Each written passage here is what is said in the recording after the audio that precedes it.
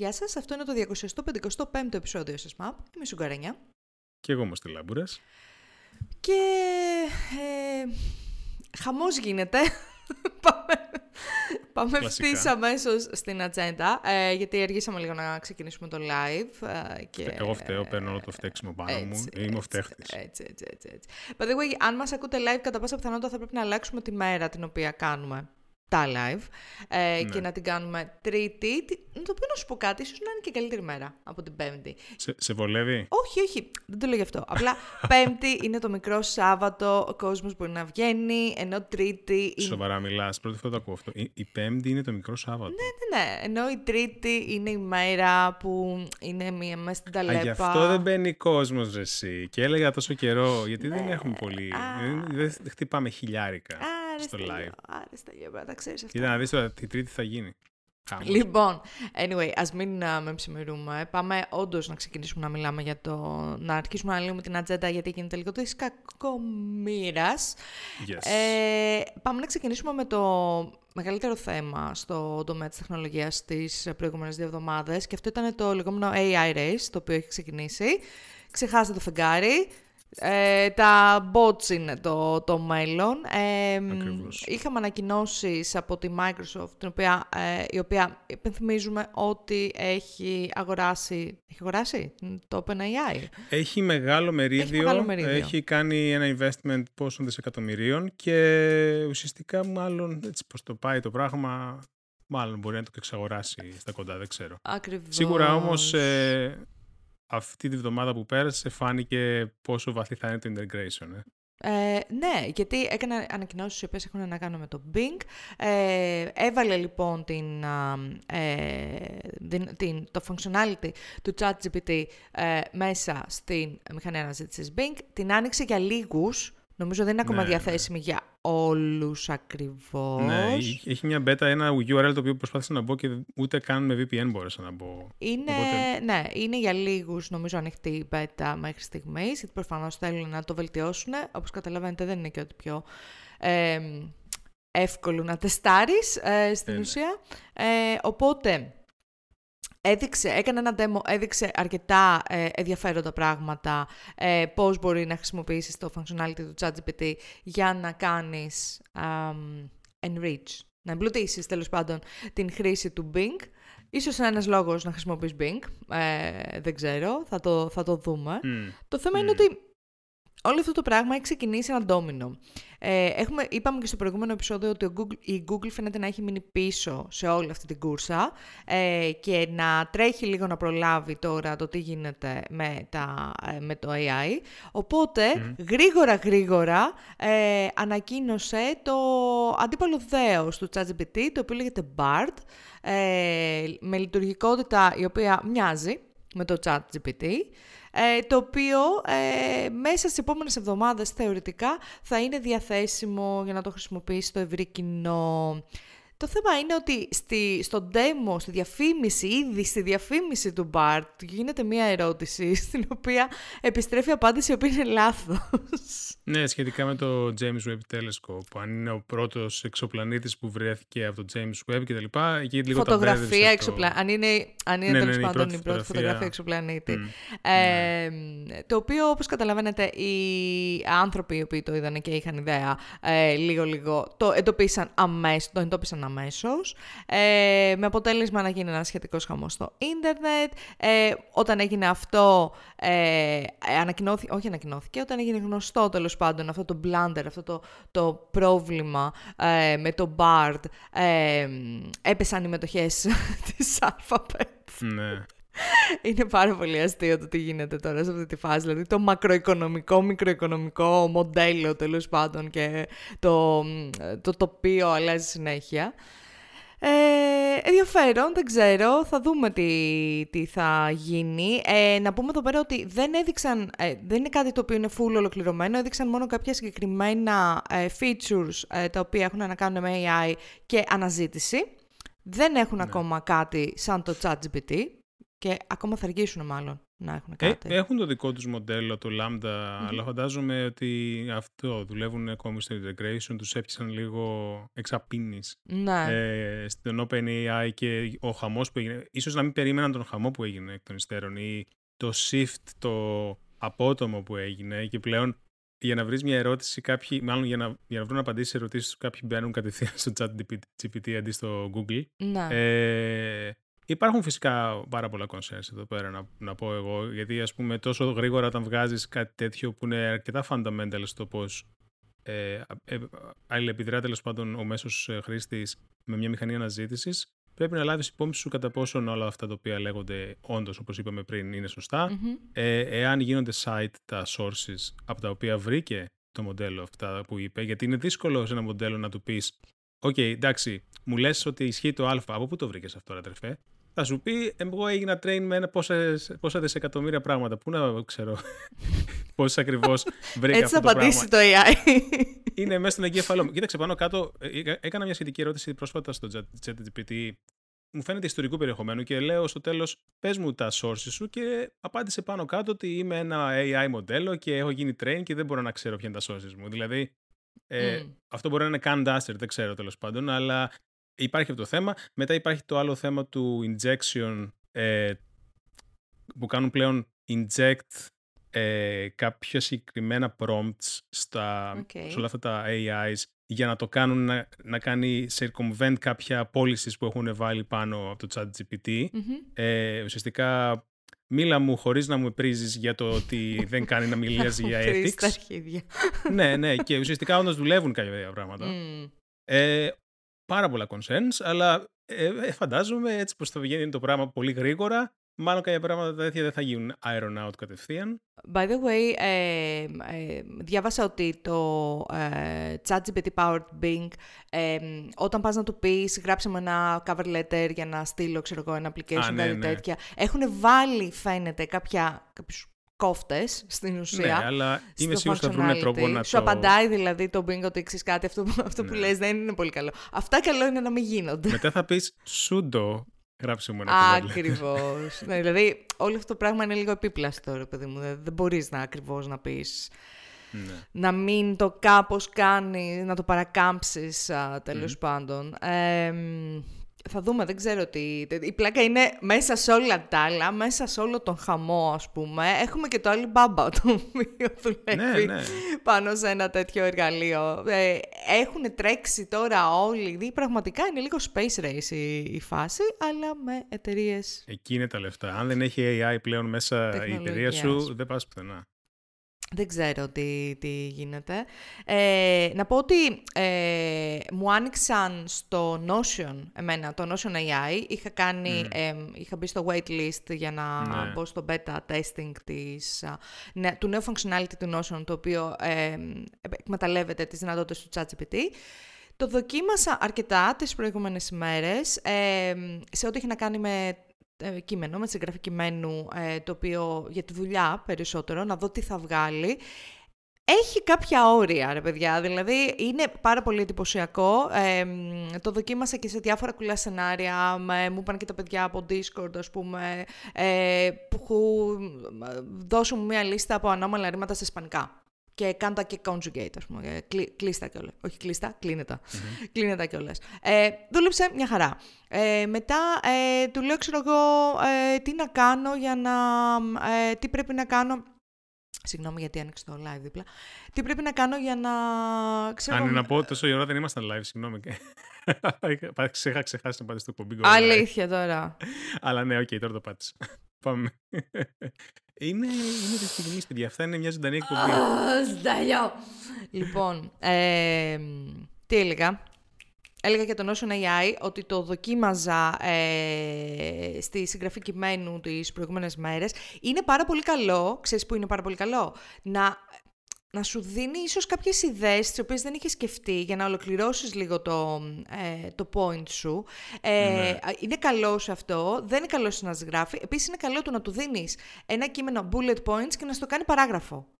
Αυτό είναι πολύ καλό. Και αυτό όμως είναι στο δικό σου το στυλ, αυτό το θέμα. Δηλαδή είναι σαν να γράφει Δεν είναι ζαχαρένια. στο δικό σου το στυλ. Όχι. Και επίσης μέσα μπλέκει πράγματα τα οποία είναι άσχετα, ρε παιδί μου. Άσχετα. Δηλαδή δεν βοηθάνε. Λίγο να μην προσέξεις και να το κάνεις edit σωστά, δεν βοηθάνε να κάνεις drive το point σου. Δηλαδή. Λίγο σακλαμάρες, λίγο fluff, ρε παιδί μου, θα σου βγάλει. Ας πούμε, π.χ. δεν καταλαβαίνει από αυτά που έγραψε πιο πάνω το context για να συνεχίσει. Το καταλαβαίνει, όχι. Είναι πάρα πολύ καλό στο να καταλάβει το context, ας πούμε, και να σου πει ότι και να σου βγάλει σχετικό περιεχόμενο. Είναι πάρα πολύ καλό στο να παίρνει bullet points και να τα κάνει προτάσεις. Επίσης, πάρα πολύ καλό στο να παίρνει ένα κείμενο και να του λες make longer και να στο κάνουμε καλύτερο. Αλλά βάζει, δηλαδή, είναι fluff τελείως. Και σκεφτόμουν αρέσει και έλεγα πόσες διπλωματικές έχουν να γραφτούν έτσι. Ναι, είναι ένα μεγάλο πρόβλημα. Πόσα press releases έχουν να γραφτούν έτσι. Και είναι λίγο, δεν ξέρω, θλιβερό. Όπως έλεγε και διάβαζα κάπου στο Mastodon, νομίζω, ή στο Twitter, δεν θυμάμαι, σαν τα δύο. Και έλεγε κάποιος ότι όλος ο κόσμος λέει ότι έχουμε πρόβλημα με την παραπληροφόρηση στην τεχνολογία και οι tech bros λένε ξέρω τι θα κάνω. Θα κάνω ένα chatbot το οποίο μόνο θα πετάει παραπληροφόρηση και ideas. Ναι, το θέμα με το κομμάτι, ας πούμε, πιο των διπλωματικών που ανέφερες, δεν ξέρω κατά πόσον είναι ένα χαμένο παιχνίδι το να αρχίσεις να ψάχνεις πώς θα κάνεις detect αυτό το πράγμα και μετά να κάνεις. Είναι ένα race, τέλος πάντων. Ή αν θα πρέπει να αλλάξει τελείως ο τρόπος που κάποιες διπλωματικές γράφονται, πιο πολύ κριτικού περιεχομένου. Αυτό το ακούω πάντως. Δηλαδή το ότι πρέπει να αλλάξουν κάποια πράγματα, πρέπει να αλλάξει ο τρόπος λίγο που τεστάρουμε ίσως κάποια μαθήματα, πρέπει να αλλάξει ο τρόπος που αντιμετωπίζουμε το online κείμενο, να αλλάξει ο τρόπος που επικοινωνούμε, το καταλαβαίνω. Και είναι ενδιαφέρον όλο αυτό το πράγμα. Αλλά ρε παιδί μου, βλέπω και την άλλη πλευρά που υπάρχει τόσο κείμενο εκεί έξω, το οποίο έτσι κι αλλιώς πρέπει να ξεδιαλύνεις, να καταλάβεις από πού, να εμπιστεύεσαι τις πηγές σου, τέλος πάντων. Και αυτό το πράγμα θα το κάνει εκθετικά δυσκολότερο. Ναι, εννοείται. Γιατί αν σκεφτείς ότι το σύστημα γίνεται train με ό,τι βλέπει, αν το σύστημα βλέπει αυτά που έχει γράψει στο παρελθόν και γίνεται train με τα δικά του exported data, υπάρχει πρόβλημα, έτσι δεν είναι? Γιατί αν, ας πούμε, γεμίσει το ίντερνετ με ChatGPT άρθρα, το ChatGPT θα ξαναγίνει train με τα ChatGPT άρθρα που έχει γράψει στο παρελθόν. Είναι λίγο ουροπουρούς. Ναι, είναι η κατάσταση. Ναι. Anyway. Δεν ξέρω. Έχει πάρα πολύ ενδιαφέρον όλο αυτό. We definitely live in interesting times αυτή τη στιγμή στην τεχνολογία. Είναι ένα shift. Είναι σίγουρα ένα shift. Απλά εγώ από τη δικιά μου την πλευρά, τέλος πάντων, όντως πιστεύω ότι είναι fundamental όλο αυτό το πράγμα που γίνεται και όντως είμαστε, αυτό που είπες, στο precipice αυτού του. Στο precipice.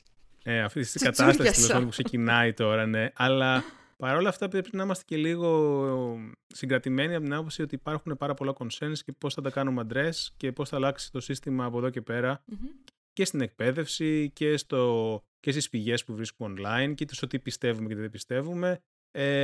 Απλά μια πλευρά είναι ότι είναι wow, είναι γαμάτο και από την άλλη, ας σκεφτούμε λίγο τι ενέργειες μπορεί να έχει αυτό το σύστημα σε βάθος χρόνου, ακόμη και short term. Τέλος πάντων. Αυτό ήταν ίσως να κλείσει εδώ πέρα το κεφάλαιο AI Race για την ώρα. Να κλείσει. Σε αυτό το επεισόδιο, για να πάμε στα άλλα. Αλλά θα το παρακολουθούμε. Αυτό σίγουρα θα γίνουν πράγματα μέχρι το επόμενο επεισόδιο. Είναι σχεδόν σίγουρο. Έτσι. Λοιπόν, ακούστε τώρα μια ιστορία. Μπαίνω χθες στο Twitter, βλέπω μια αρκετά ενδιαφέρουσα συζήτηση, το οποίο δεν συμβαίνει πάρα πολύ συχνά. Τώρα τελευταία, βλέπω λοιπόν μια αρκετά ενδιαφέρουσα συζήτηση και λέω: μωρέ, ξέρεις κάτι, θα απαντήσω. Απίστευτο. Γράφω λοιπόν την απάντησή μου. Ωραία. Την κάνω spell check, μια χαρά. Είναι αυτό που ήθελα να πω. Πατάω enter, whatever, οτιδήποτε. Και παίρνω 2 διαφορετικά error messages. Ότι ένα πάνω και ένα κάτω. Και ένα, ξέρω εγώ, κάτω σαν. Ένα δεν αρκεί. Όχι, 2. Γιατί αν είσαι buggy, πρέπει να είσαι πάρα πολύ buggy. Πρέπει να είναι και το UI buggy, όχι μόνο το backend. Παίρνω λοιπόν 2 διαφορετικά error messages ότι δεν μπορώ να στείλω κάποιο tweet. Γιατί έχω περάσει το όριο των tweets. Ήξερα πάρα πολύ καλά ότι δεν είχα περάσει το όριο, γιατί δεν είχα καν tweetάρει μες στη μέρα. Παρ' όλα αυτά, ήταν 11:56 ας πούμε και λέω: ξέρεις κάτι, θα περιμένω. Να κάνει ρόλη θα μέρα. περιμένω, να αλλάξει μέρα. Ρε παιδί μου, να δω να αλλάξει. Αλλάζει μέρα. Προφανώς το bug επέμεινε. Και είμαι δηλαδή μπαίνω σε μια διαδικασία και κοιτάω τα πίσω tweets μου και λέω, αν με έχουν κάνει κανένα shadow ban, θα τους πάρει ο διάολος. Δεν υπάρχει περίπτωση. Μπήκε ο Elon εκεί στο tweet σου, είδε ότι μιλάμε για το SSMAP για τον Elon. Δεν ξέρω γιατί με τσάτισε τόσο πολύ. Σε φάση ότι, ρε παιδί μου, εγώ δεν θέλω να ασχολούμαι. Αλλά αν με έκαναν αυτοί πρώτα shadow ban, θέλω να ασχολούμαι τώρα. Τέλος πάντων, του γιατρού τελείως. Φαίνεται όμως ότι ήταν ένα εκτεταμένο πρόβλημα. Δεν ήταν κάποια προσωπικά με εμένα. Ήταν ένα εκτεταμένο πρόβλημα. Δεν άφηνε τον κόσμο να κάνουν χτες tweets. Ένα μεγάλο ποσοστό των χρηστών, τέλος πάντων, του Twitter. Παιδιά, γίνονται push στο production, τα οποία σπάνε απίστευτα. Το οποίο είναι αυτό το οποίο συμβαίνει όταν προσπαθείς να τρέξεις ένα εργαλείο το οποίο είχε 4.000 employees, πόσους είχε, προσπαθείς να το τρέξεις με 500. Δεν έχεις QA team, δεν έχεις διώξει όλοι. Δηλαδή, αυτή τη στιγμή το Twitter είναι όχι απλά pre-seed startup, όχι απλά έχουν κάτσει 2 ξαδέρφια και κάνουν push στο production. Δηλαδή, δεν υπάρχει αυτό. Το πόσο buggy είναι τις τελευταίες μέρες, το πόσο κακό είναι το content, το UX writing, το πόσο δεν υπάρχει περίπτωση να μπω στο Twitter τα λεφτά και να μου βγάλει κάποιο model του στυλ ξέρω εγώ, τις προάλλες τι μου έκανε, δεν μ' άφηνε να κάνω login. Έχει πέσει σε λούπα. Μιλάμε για τρελά bugs. Το θέμα είναι όμως ότι όλη αυτή η διαδικασία έγινε για συγκεκριμένο λόγο. Και ο συγκεκριμένος λόγος είναι ότι το Twitter θα έκανε introduce ή θα κάνει, δεν έχω καταλάβει ακριβώς τι παίζει, όρια στην ουσία. Θα πρέπει να πληρώνεις για να ξεπεράσεις αυτά τα όρια. Δεν έγιναν introduce αυτά. Νομίζω ότι έγιναν, γιατί υπάρχει μια σελίδα στο support του Twitter, το οποίο εξηγεί τα όρια αυτά, τα οποία έχουν βάλει. Λοιπόν, τα όρια είναι, για να ξέρετε κι εσείς, 500... Από σήμερα είναι. Ναι, σωστά. 500 μηνύματα direct messages τη μέρα. By the way, να πω ότι τα bugs αυτά που είχε το Twitter χθες το βράδυ αφορούσαν και τα direct messages, όχι μόνο τα tweets. Ό,τι κάνει δεν δούλευε τίποτα. Ναι. Δεν δούλευε τίποτα. Λοιπόν, οπότε έχει ένα όριο 500 DMs την ημέρα, έχει όριο 2.400 tweets τη μέρα, που, εντάξει, makes sense. Για τα bots, ξέρω εγώ. Έχει ένα όριο για το πόσες αλλαγές μπορείς να κάνεις σε μια ώρα, έχει όριο πόσο μπορείς να κάνεις follow και αυτά. Ναι. Όπου από ό,τι καταλαβαίνουμε θα πρέπει να πληρώνεις για να ξεπεράσεις αυτά τα όρια. Δεν έχουν βγει ακόμα κάποια πλάνα.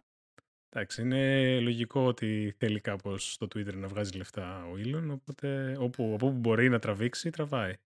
Από μένα, από την πλέμπα, από τη φτωχολογιά. Από τα bots, από τους απλούς χρήστες, από τους paid χρήστες. Ναι, το πράγμα είναι δύσκολο για τον Elon. Θυμάσαι μια εποχή που συζητούσαμε και λέγαμε ότι αν το Twitter έβαζε ένα subscription λογικό, ότι θα πληρώνω. Εγώ τουλάχιστον θα πλήρωνα. Τότε. Έχουν βάλει και εγώ είμαι σε φάση ούτε να μου το δείτε. Ναι, γιατί ουσιαστικά δεν είναι το ίδιο Twitter με τότε. Είναι απλή κατάσταση. Όταν δεν τρέχει το τρέχει το Twitter ο Elon Musk, δεν είναι το ίδιο πράγμα. Ναι. Anyway. Θες να πάμε στο επόμενο μείζον θέμα? Όχι ψέματα, έχεις βάλει σφήνες κάτι άλλα? Όχι, έχουμε βάλει και το API. Τέλος το API. Ναι, το API αυτό που ανέφερα πριν. Το API πλέον... Τέλος, μου φαίνεται να φέρει στο προηγούμενο επεισόδιο ότι έγινε κάπως ανορθόδοξα. Το μάθανε εκ των υστέρων οι εφαρμογές και κάποια bots και γενικά μεγάλες εφαρμογές που το χρησιμοποιούσαν, μεγάλοι clients τέλος πάντων του API. Μια ανοιχτή κόπηκε και εκ των υστέρων το Twitter άλλαξε κάποια πράγματα, ανακοίνωσε ότι bla. Πλέον και επίσημα ουσιαστικά από τις 9 Φλεβάρι σταματάει το δωρεάν access και υπάρχει paid version. Είδα διάφορα tweets από bots, πολύ γνωστά bots του Twitter που έβριζαν, ας πούμε, κανονικά. Είναι η κατάσταση τραγική. Ναι, που ήταν bots που... Καλά, είχε κάποια bots τα οποία δεν τα έχω πάρει χαμπάρι, είναι πάρα πολύ αστεία. Ναι. Too late for that, I guess. Ναι, αν θυμάσαι, είχε bot για το πόσο της 100 του χρόνου έχει μείνει. Ναι, το Big Ben. Το Big Ben έκανε το Big Ben κάθε ώρα ή τέλος πάντων, όποτε χτυπάει το Big Bang, δεν ξέρω. Είχε ένα το οποίο έκανε ήχο για μέλισσες. Έκανε αυτό το πράγμα.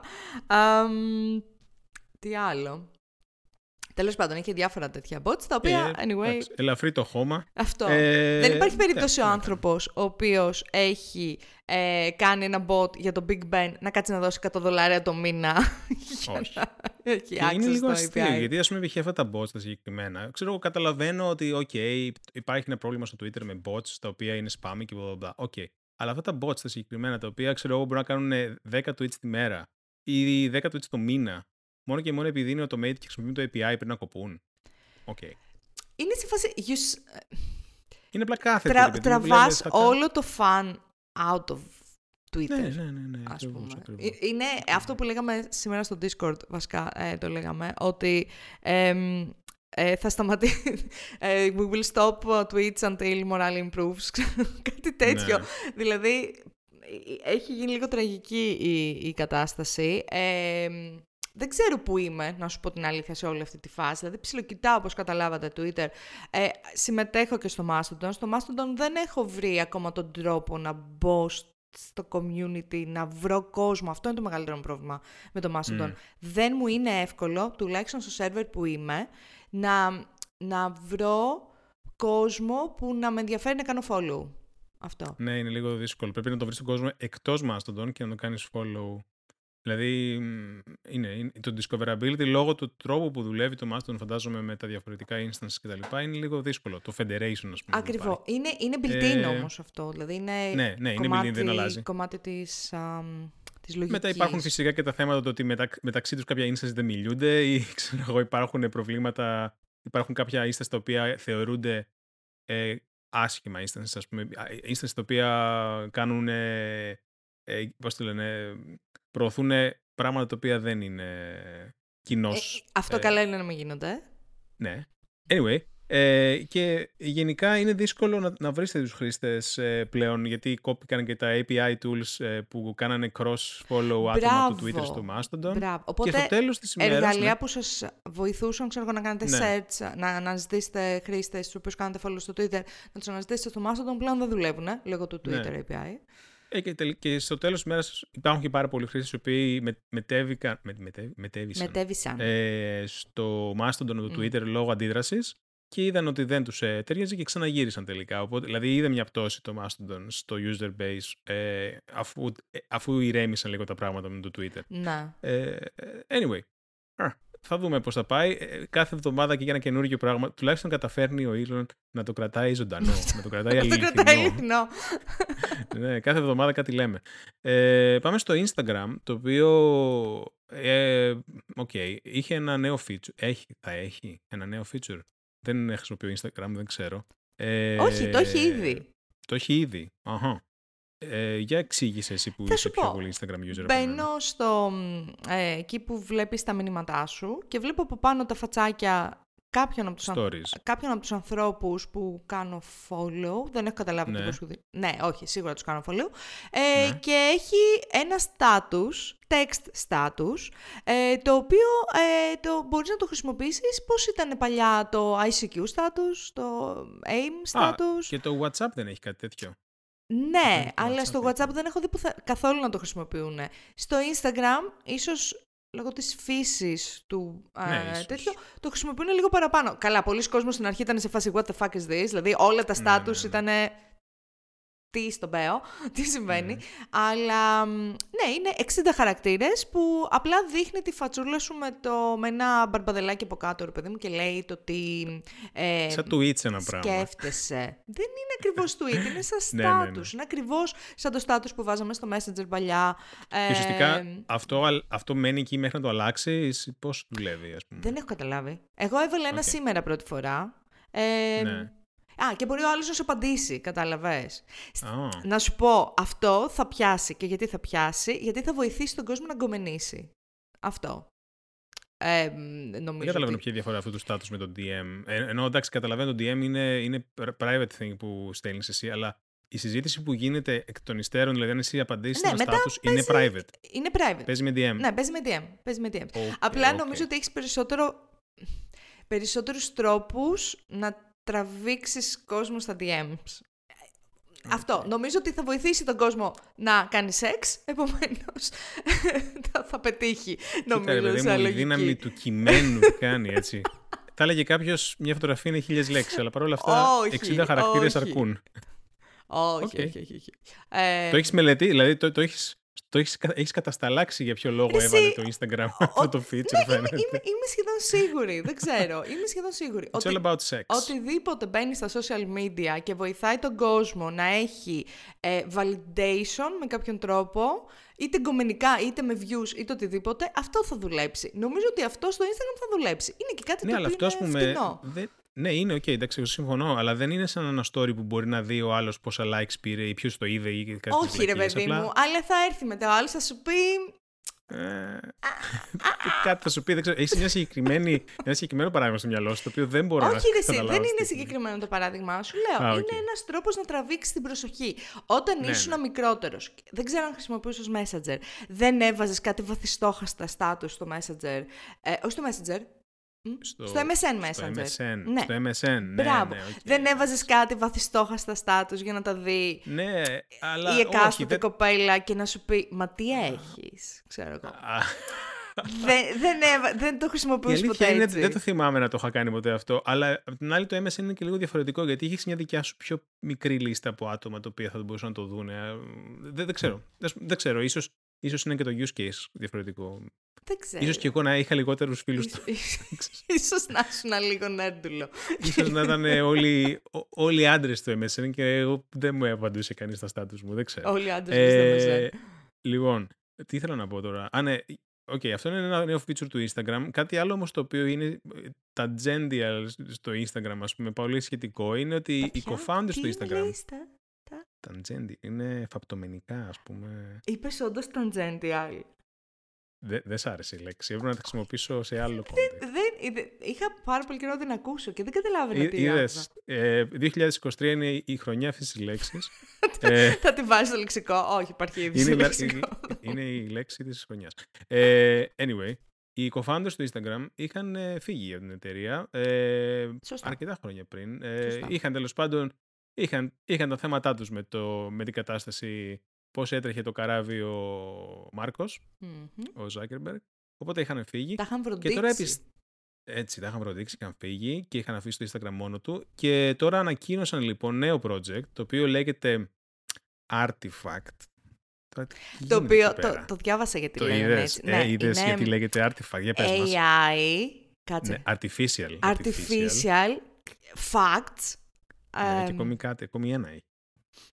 Δεν ξέρω, πάντως όταν το διάβασα λέω άτσι κερατάδες. Ναι, ήταν ωραίο. Ωραίο ήταν τελικά αυτό το Artifact. Αλλά τι άλλο ήταν, τώρα κόλλησα. Τέλος πάντων, anyway, ήταν πολύ έξυπνο. Όχι, το link, το story στο Verge δεν λέει ακριβώς. Ναι, όχι ρε, αποκλείεται, αυτό και το διάβασα.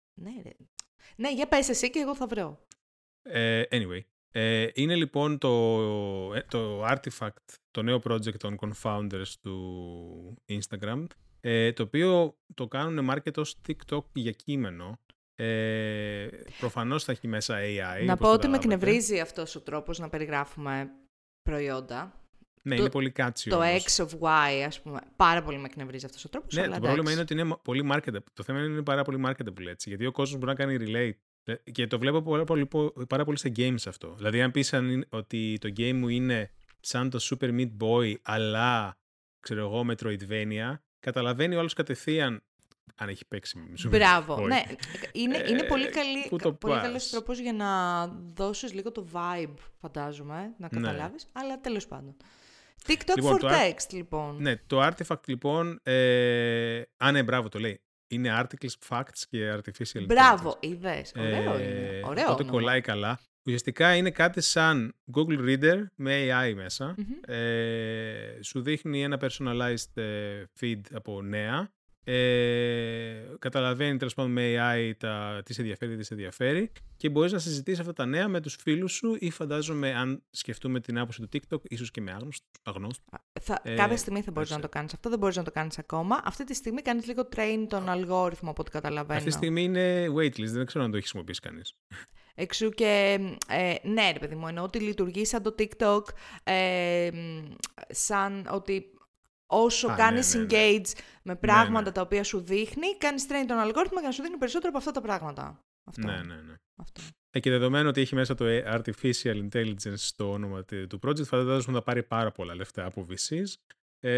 Καλά, μου φαίνεται δεν χρειάζεται να ανησυχούν και ιδιαίτερα. Είναι οι ex-confounders του Instagram. Πολύ ενδιαφέρον. Δεν ξέρω αν θα περίμενα κάτι παρόμοιο από αυτούς. Επίσης δεν ξέρω πότε θα βγει. Έχεις γραφτεί στο waitlist αυτού του project? Όχι, εντάξει, δεν είμαι και τόσο early adopter. Είμαι πάρα πολύ κοινική. Δεν θες να κάνεις coin το σουγκαρένια και εκεί? Εννοείται ότι θα μπω και θα κάνω coin το σουγκαρένια με το που θα ανοίξει. Δεν καταλαβαίνω τι εννοείς. Απλά είμαι πάρα πολύ κοινική τώρα με κάτι τέτοια. Τέλος πάντων. Θα δούμε. Έχουμε λοιπόν ένα άλλο νέο από το Spotify που συνήθως το μνημονεύουμε όταν γίνεται κάτι άσχημο.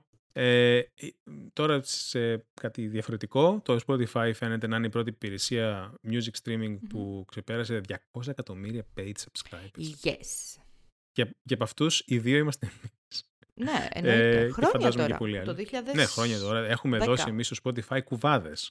Το 2009. Θυμάμαι τότε που μπαίναμε με VPN, θυμάσαι? Βρε, εγώ πλήρωνα άνθρωπο στην Αγγλία να μου. Ναι, και εγώ πλήρωνα άνθρωπο στην Αγγλία. Περνούσα, ξέρω. Μπορεί να πληρώναμε τον ίδιο άνθρωπο στην Αγγλία. Α, μπορεί, δεν ξέρω. Αλλά είναι πολύ ενδιαφέρον γιατί πρέπει να έχει πόσα χρόνια, 10 χρόνια τουλάχιστον. Τουλάχιστον παραπάνω. Εγώ από το 2010 νομίζω πληρώνω, άρα τουλάχιστον 13 χρόνια. Επίσης το Spotify μου με ξέρει καλύτερα από τη μάνα μου. Το Spotify έχει να μου προτείνει πράγματα τα οποία με ξέρει καλύτερα από τον καθένα. Η μάνα σου δεν μπορεί να σου πει, ας πούμε, αύριο μεθαύριο. Ναι, δεν μπορεί να μου πει η μάνα μου, ξέρεις κάτι, βγάλαν καινούριο single, The Best Mode και πες και άκου τώρα, παιδί μου. Όχι. Τον έχω κάνει train το συγκεκριμένο αλγόριθμο καταπληκτικά, δεν ξέρω. Το Discover Weekly μου είναι φανταστικά. Έχω ανακαλύψει πάρα πολύ μουσική από εκεί πέρα. Ακούω πάρα πολύ μουσική. Και έρχεται αύριο το Spotify και σου βάζει ChatGPT μέσα στο Spotify, ας πούμε. Και του λες... Αυτό πώς θα μπορούσε να δουλέψει? Δεν θα μπορούσε να δουλέψει. Αυτό το ChatGPT είναι μόνο text. Ναι, ρε παιδάκι μου, δεν λέω. Κάτι θα βάλουν, φαντάζομαι. Μπορούν να κάνουν. Έχουν ήδη train το μοντέλο για σένα. Ακριβώς, είναι personalized. ακριβώς. Κάτι μπορούν να κάνουν. Αυτά τα έτοιμα τέτοια, τα playlists που έχουν, ξέρω εγώ. Κάπως, με κάποιο μοντέλο τα βγάζουν και λεφτά. Γράψε ένα business plan να το κάνουμε pitch στο Spotify. Τώρα που εγώ που έχω το MBA, ας πούμε. Είχα γράψει το business plan. Τέλος πάντων. Ωραία. Να πούμε ότι το Spotify, ναι μεν έχει 200 εκατομμύρια paid subscribers, το οποίο είναι πάρα πολύ σημαντικό νούμερο. Αν θυμάστε, έκανα πωλήσεις τις προηγούμενες μέρες. Και κάτι ήθελα να πω. Έχετε να κάνεις ένα ωραίο segue για το επόμενο σεξ. Ήθελα. Τέλος πάντων. Είναι αυτό, ρε παιδί.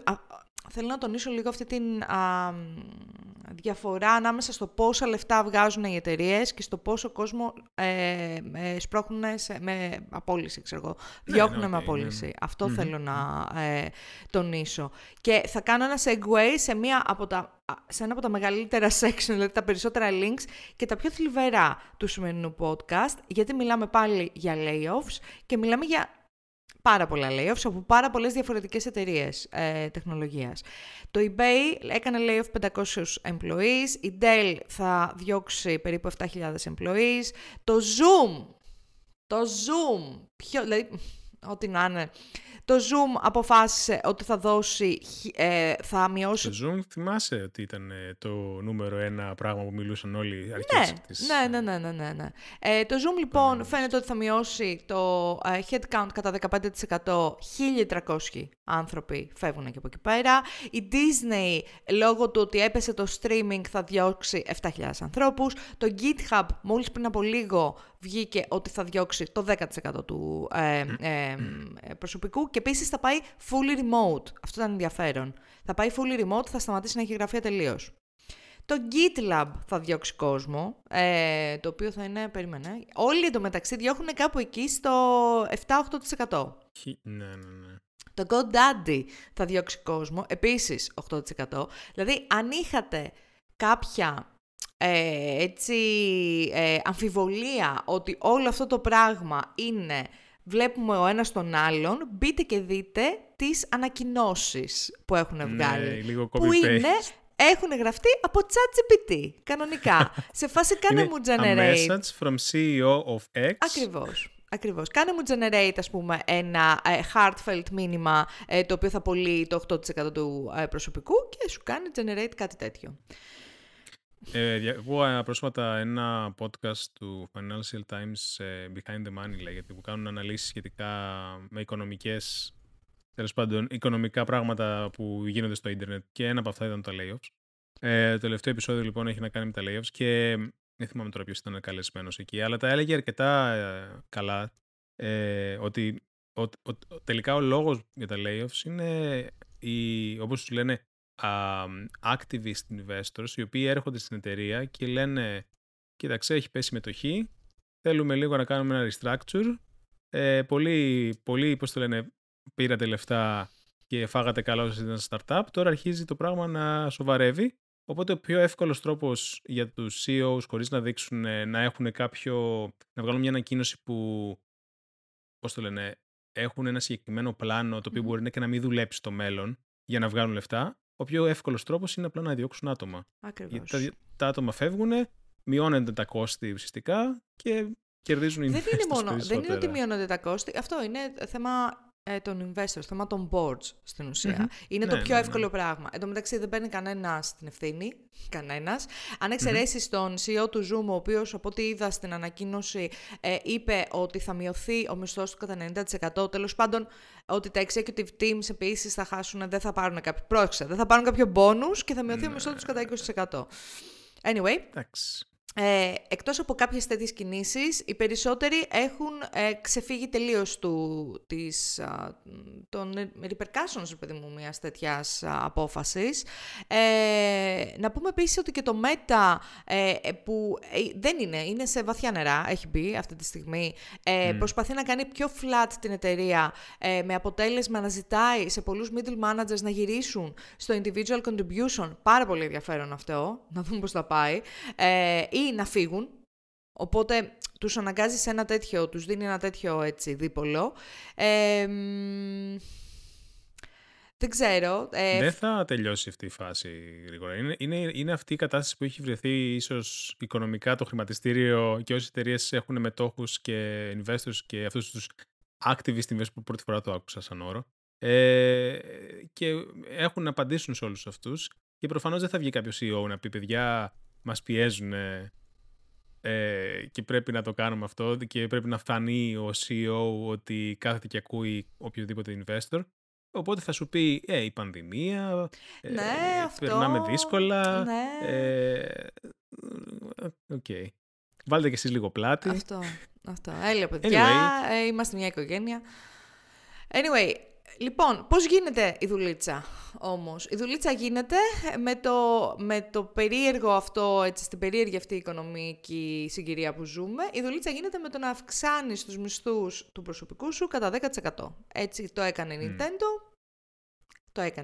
Μετά εντωμεταξύ, το ενδιαφέρον είναι ότι κάπου διάβασα μέσα στο άρθρο ότι ο πρωθυπουργός της Ιαπωνίας έδωσε, όχι παρακάλεσε, πώς το λένε, ότι πρότεινε, ας πούμε, στις εταιρείες οι οποίες εδρεύουν στην Ιαπωνία να κάνουν αυξήσεις των μισθών λόγω του πληθωρισμού.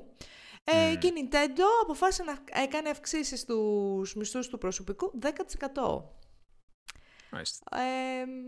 Δεν ξέρω. Είναι λίγο, για μένα η Nintendo είναι λίγο opaque εταιρεία σε κάτι για πράγματα, οπότε δεν ξέρω τι γίνεται μέσα. Σωστά. Κάτι σαν τη Valve, δεν έχω ιδέα Ακριβώς. τι παίζει με την Nintendo. Δεν ξέρω τι να πω. Τέτοια... Θα μπορούσα να πω κάτι γαμό, αλλά δεν είμαι τόσο κοινική πλέον με τις εταιρείες. Πάρα πολύ κοινική. Anyway, πολύ καλό segue για την Nintendo για να αναφέρουμε το... Έκανα φοβερή δουλειά στα show notes. Σήμερα έκανα πολύ καλή δουλειά. Βλέπω και χαίρομαι. Είναι πίσω φάρτα. Θα το τυπώσω και θα το βάλω κορνίζα. Έχουμε λοιπόν το Nintendo Direct, το οποίο... Nintendo Direct.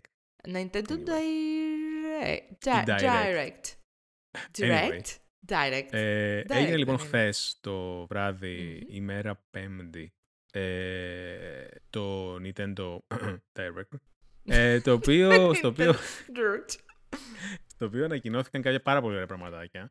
Καταρχάς να πω ότι εγώ νομίζω ότι ξύπνησα το πρωί, κοιτάω το κινητό μου, ξέρεις, μπαίνει σε sleep mode αυτόματα το βράδυ. Ναι, οπότε, όταν βγει από sleep mode το πρωί, μου δείχνει όλα μαζί τα notifications. Γιατί όλο το torrent, και το βλέπω τα notifications του Discord και λέω, τι έγινε. Βλέπω καινούριο κανάλι. Εν τω μεταξύ τα καινούργια κανάλια μου στέλνουν όλα τα notifications. Και είμαι σε φάση, τι έγινε εδώ πέρα. Μετά κατάλαβα ότι ήταν ανακοίνωση του TOTK.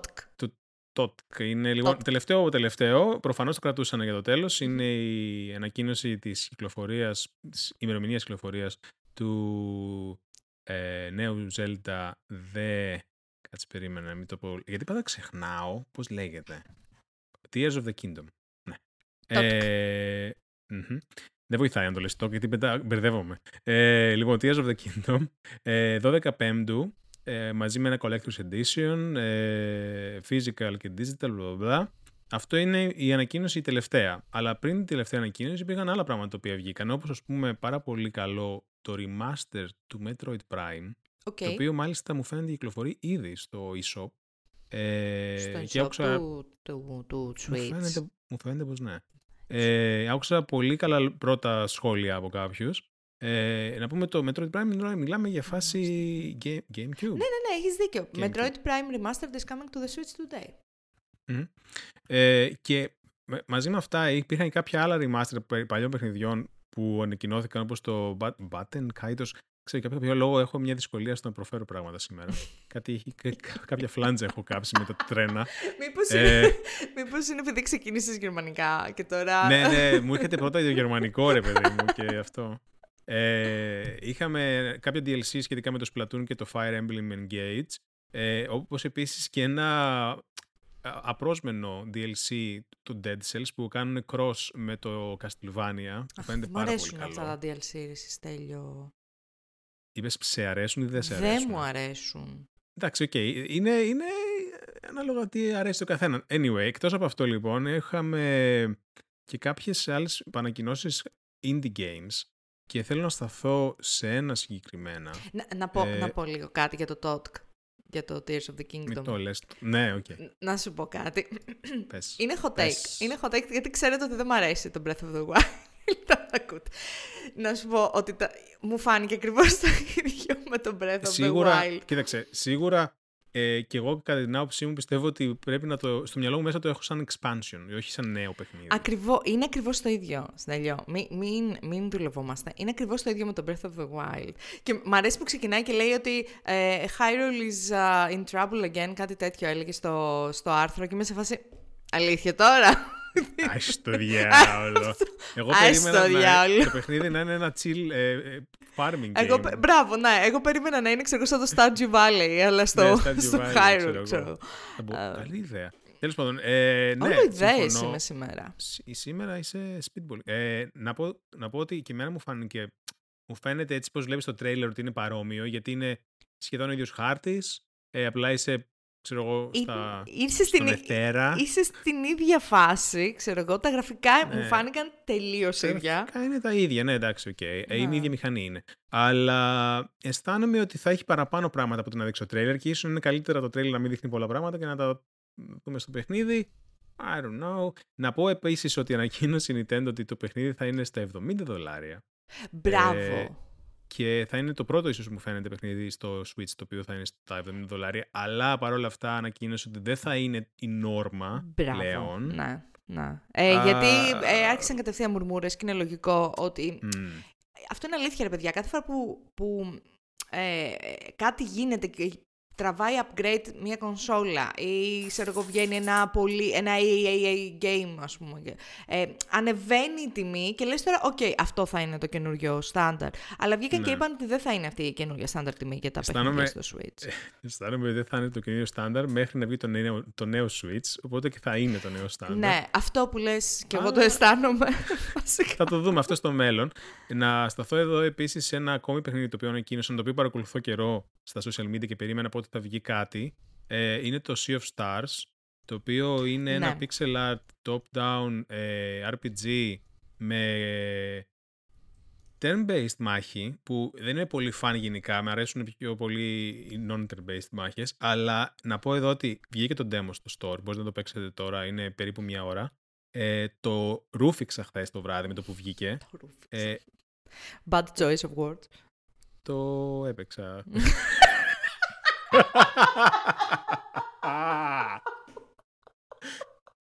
Αισθάνομαι ότι το πρώτο ήταν καλύτερο. Αισθάνομαι ότι είναι lose-lose φάση. Συγκεκριμένη. Το δοκίμασα. Όχι. Άσες, χειρότερα. Λοιπόν, να σου πω, είδα λίγο το τρέιλερ για το συγκεκριμένο παιχνίδι και μου έκανε εντύπωση που σου αρέσει σε ένα τέτοιο παιχνίδι. Να πω εδώ ότι μου θυμίζει πολύ το crosscode, το οποίο μου άρεσε πάρα πολύ επίσης. Το ρούφιξες. Δεν πρόκειται, κολλάει το μυαλό. Έχει απίστευτα. Είναι λίγο περίεργο αυτό που θα πω, αλλά έχει. Κι άλλο περίεργο.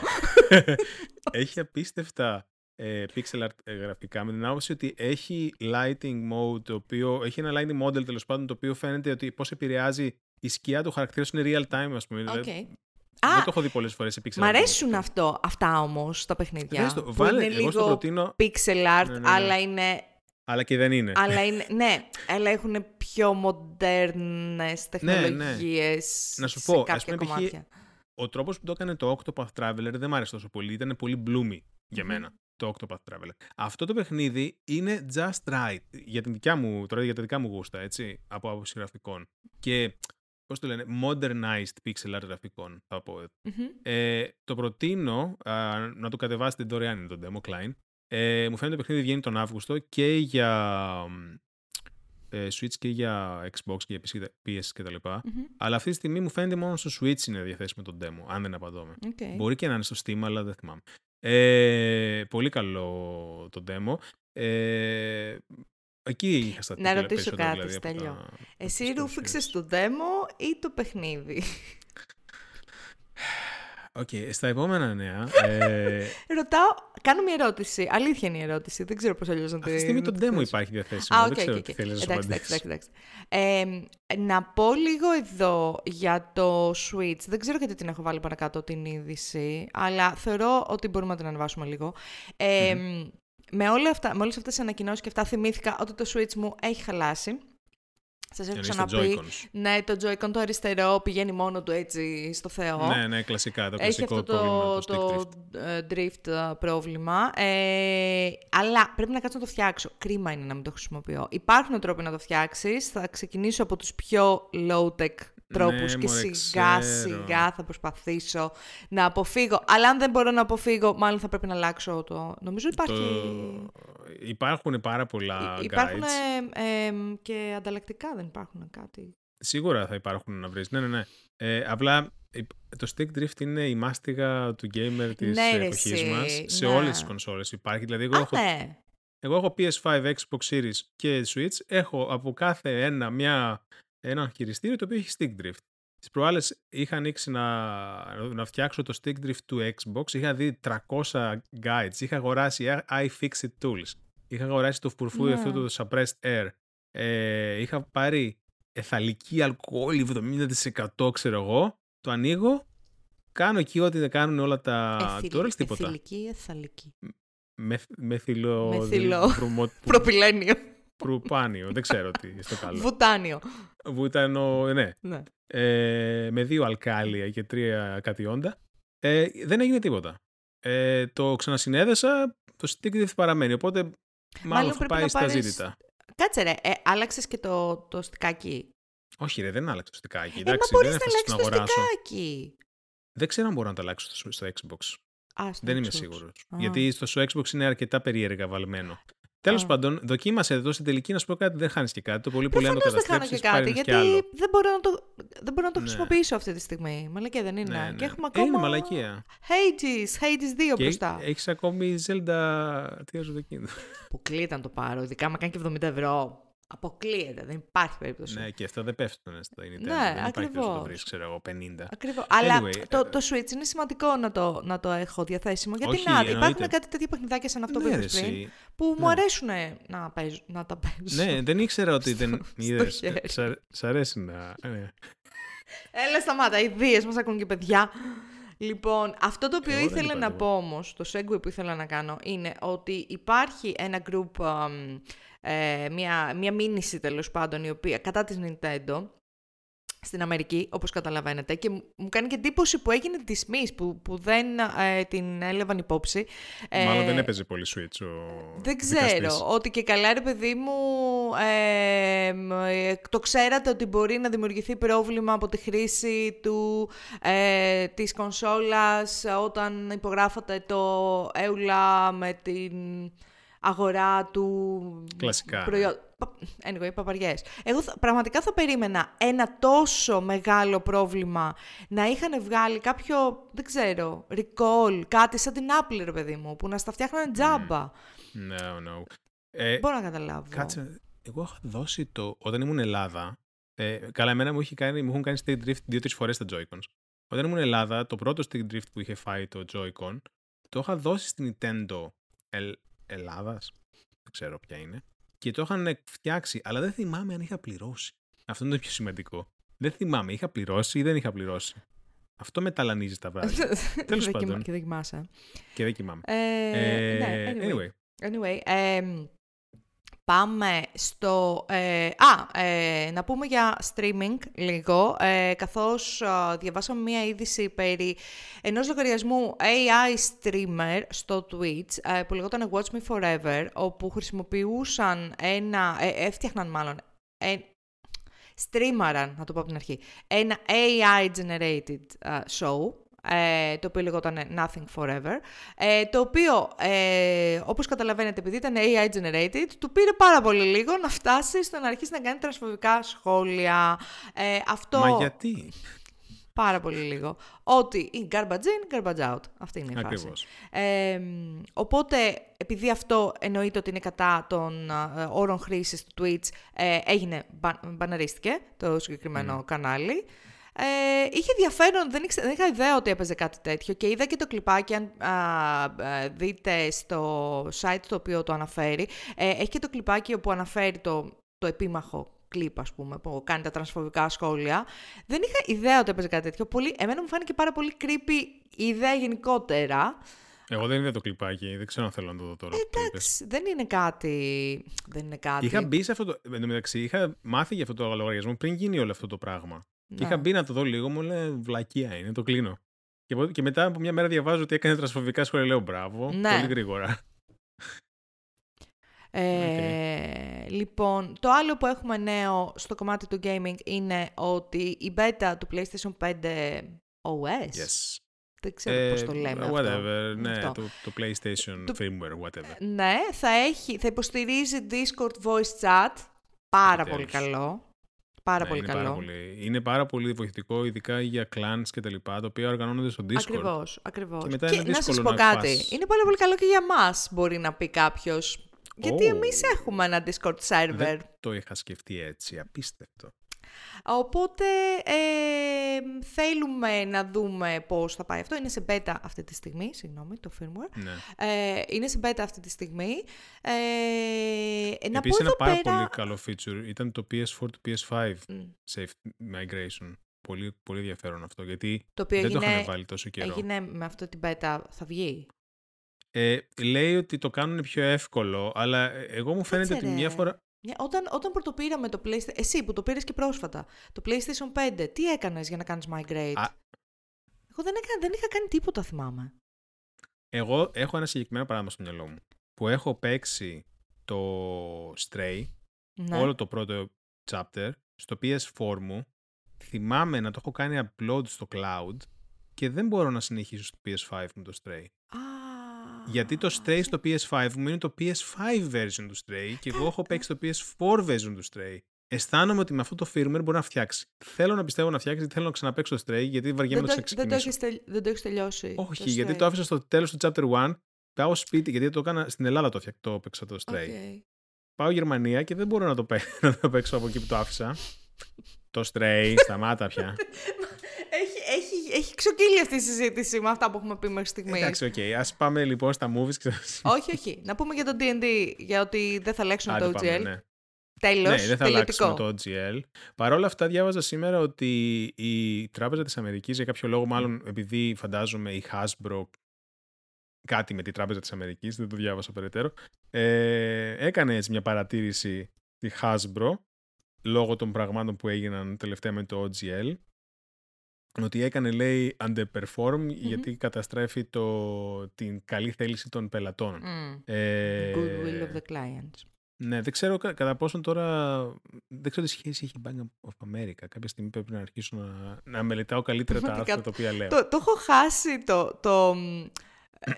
η συζήτηση που έχει γίνει σχετικά με αυτό. Πάντως, είναι λίγο δύσκολο, ναι. Είναι μία νίκη, τέλος πάντων, για τους fans και για τους third party publishers. Σίγουρα είναι μία νίκη το ότι δεν θα αλλάξει το OGL.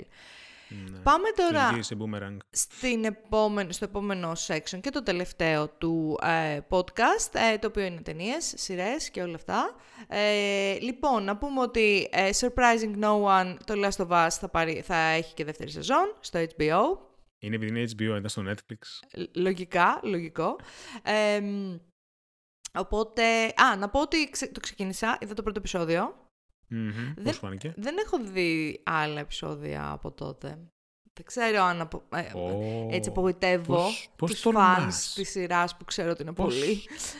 Τόλμησες? Δεν ξέρω πώς τόλμησα. Είδα το πρώτο επεισόδιο και μετά όταν μου ζητήθηκε να δούμε και δεύτερο και τρίτο επεισόδιο, είπα δεν γίνεται και θέλω να πάω κοιμηθώ και να μην έχω 150 παλμούς, ξέρω εγώ. Ναι, όντως. Η αλήθεια είναι ότι τα επεισόδια αυτά σε φτιάχνουν ένα περίεργο mood αφού τα βλέπεις. Και πρέπει να είσαι σε ένα συγκεκριμένο mood για να τα δεις. Δηλαδή τώρα δεν είναι να βάλω να φάω να το δω. Ούτε να βάλω να φάω να το δω, ούτε να το δω πριν κοιμηθώ. Εγώ προσωπικά δεν ξέρω. Με άγχωσε πάρα πολύ το πρώτο κομμάτι. Μέχρι το... spoiler alert, δεν ξέρω. Μέχρι το time jump με άγχωσε πάρα πολύ το αρχικό. Γιατί πάντα με αγχώνουν αυτά τα τα apocalyptic. Δεν είναι ακόμα post-apocalyptic ξεκίνημα. Όχι μόνο αυτό, αλλά και συγκεκριμένα το Last of Us, η αρχή του Last of Us και στο παιχνίδι φυσικά, γιατί είναι ακριβώς παρόμοια κατά μεγάλο ποσοστό τα intros, είναι αρκετά impactful, ρε παιδί μου, σε πιάνεται η ψυχή. Ναι. Δεν είναι, ας πούμε, η αρχή του Walking Dead. Ναι. Είναι πιο... Ναι. Είναι... δεν ξέρω αν... Δεν το είχαμε πει, γιατί το προηγούμενο επεισόδιο δεν είχα δει Last of Us. Είχα δει. Δεν πρέπει να είχα δει. Όχι. Είχα εγώ αναφέρει ότι είχα δει. Νομίζω ότι το ανέφερα στο server, στο Discord. Ότι ναι. Φαίνεται, αν έχεις παίξει τέτοιου είδους παιχνίδι, γενικά παιχνίδι, τέτοιο τίτλο, ρε παιδί μου, ξέρεις, παιχνίδια τα οποία βασίζονται σε cutscenes, έχουν storytelling δυνατό κλπ.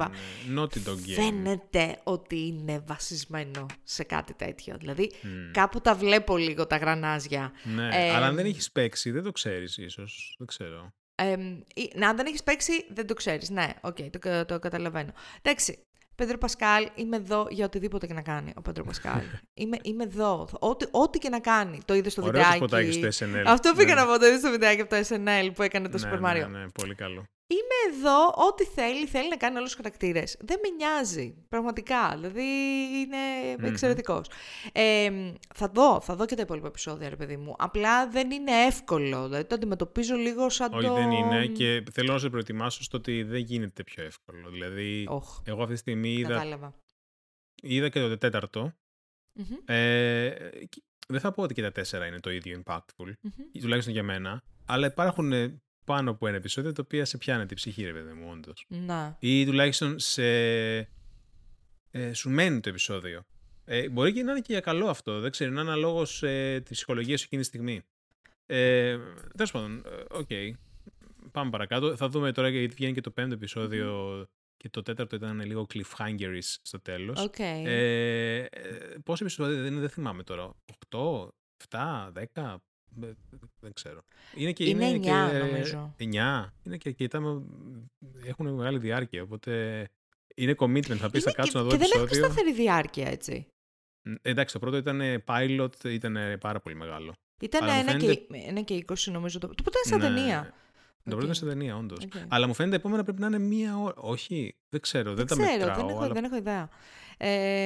Ωραία, λοιπόν, Last of Us, συνεχίζουμε. Θα δω και τα υπόλοιπα, παιδί μου, σίγουρα. Είχαμε είδηση ότι η Phoebe Waller-Bridge πολύ γνωστή από το Fleabag, γράφει, φαίνεται ότι έχει αναλάβει να γράψει ένα TV, μια σειρά η οποία έχει να κάνει με το Tomb Raider για την Amazon, το οποίο μου ακούγεται όλο αυτό πολύ καλά νέα, δεν ξέρω. Γράφει πάρα πολύ καλά η Phoebe Waller-Bridge. Έχει δουλέψει πάνω στο κομμάτι της δράσης, γιατί μην ξεχνάμε ότι έκανε το Killing Eve.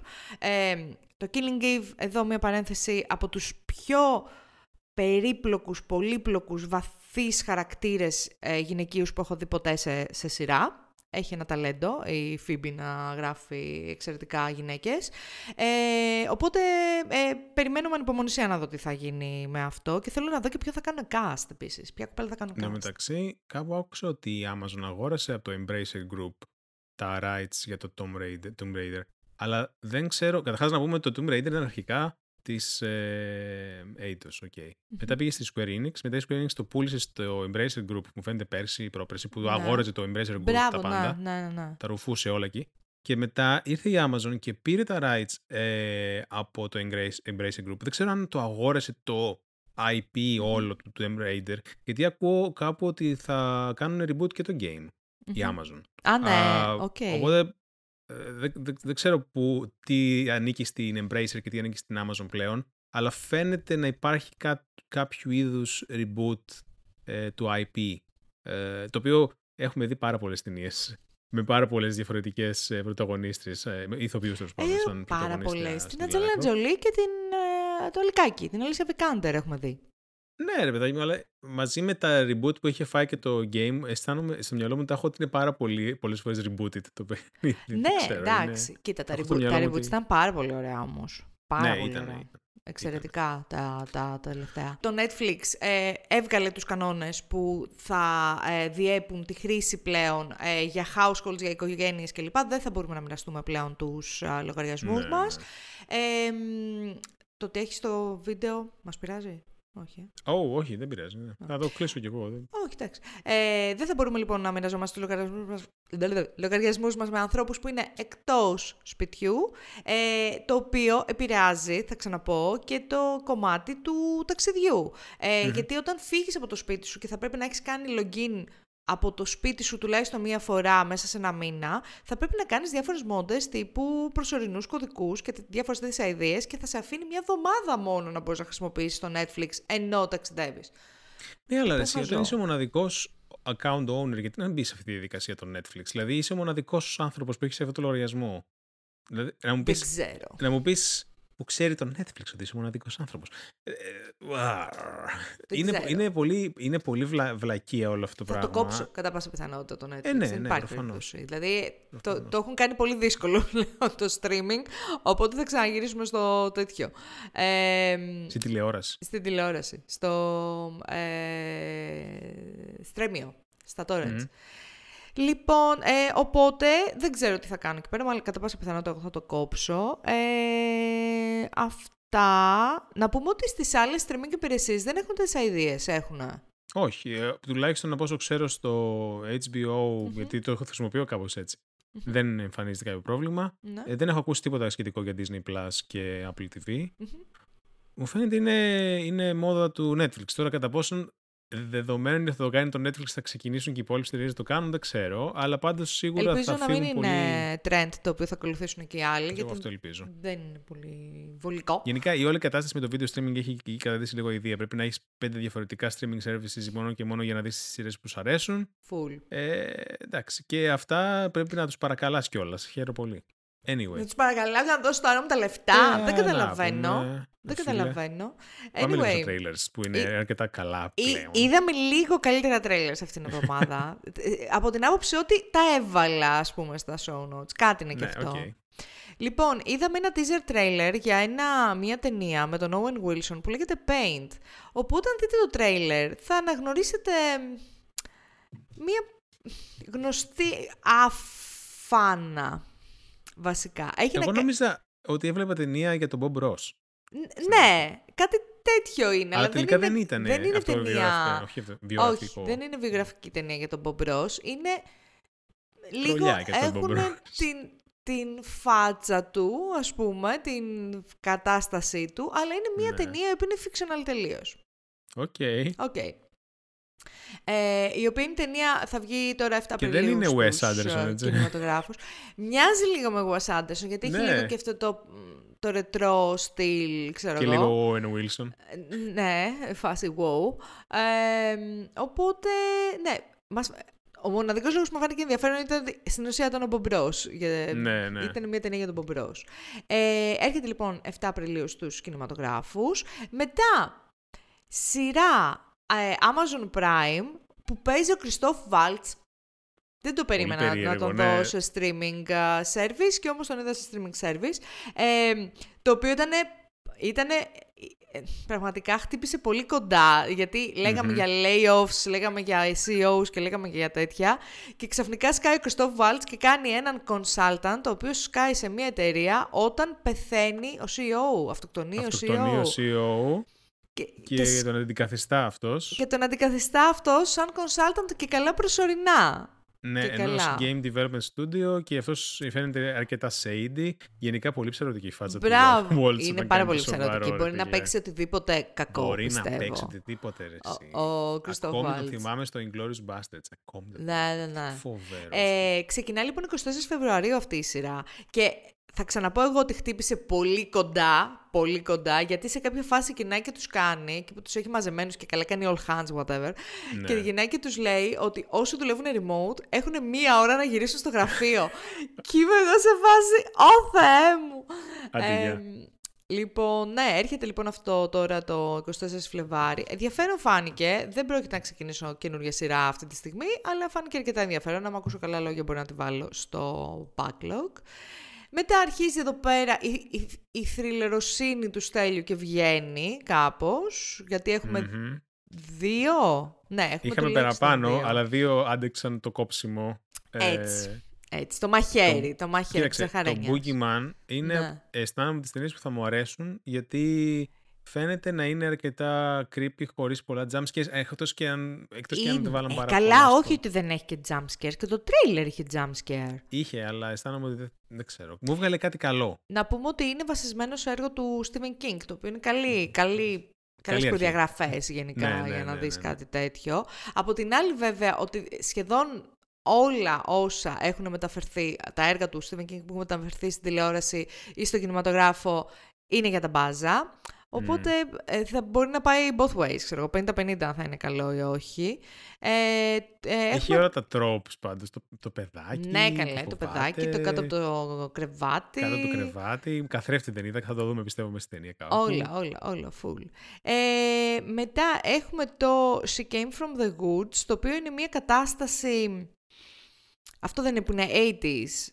Το 1987. Πάρα πολύ μια σεζόν του American Horror Story αυτό. Εμένα μου θύμισε ένα τρέιλερ του A24 για X, λεγόταν η ταινία τους. Που ήταν thriller, αλλά ήταν σε τσοντοκατάσταση στα 80s.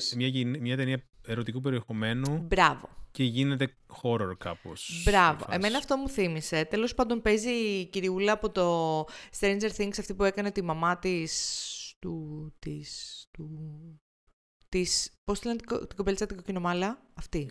Μόνο την Eleven θυμάμαι εγώ στο Stranger Things. Τέλος πάντων, ναι, αυτή που παίζει τη μαμά αυτής. Thriller και αυτό, 10 Φεβρουαρίου 2023 στους κινηματογράφους. Είδαμε το τρέιλερ του 65 που έρχεται 10 Μαρτίου στους κινηματογράφους και είναι το τέλειο fusion Star Wars και Jurassic Park. Για σένα και ποιος άλλος είναι μέσα στην ταινία. Και Adam Driver. Έτσι, μπράβο. Το τέλειο fusion. Όπου είναι άνθρωποι οι οποίοι προσγειώνονται σε ένα πλανήτη που συνειδητοποιούν ότι είναι η Γη 65 εκατομμύρια χρόνια πριν. What? Okay. Οπότε βλέπουμε λοιπόν περιπέτεια με τον Adam Driver. Δεν έχω καθόλου expectations για αυτή την ταινία. Πραγματικά μου φαίνεται λίγο τελείως κουλή. Τι άλλο, είπαμε, αυτό θα έρχεται 10 Μαρτίου στους κινηματογράφους. Και το καλύτερο παρ' όλα αυτά είναι Sam Raimi. Sam Raimi ο producer όμως, όχι direct. Ναι. Εντάξει, ναι.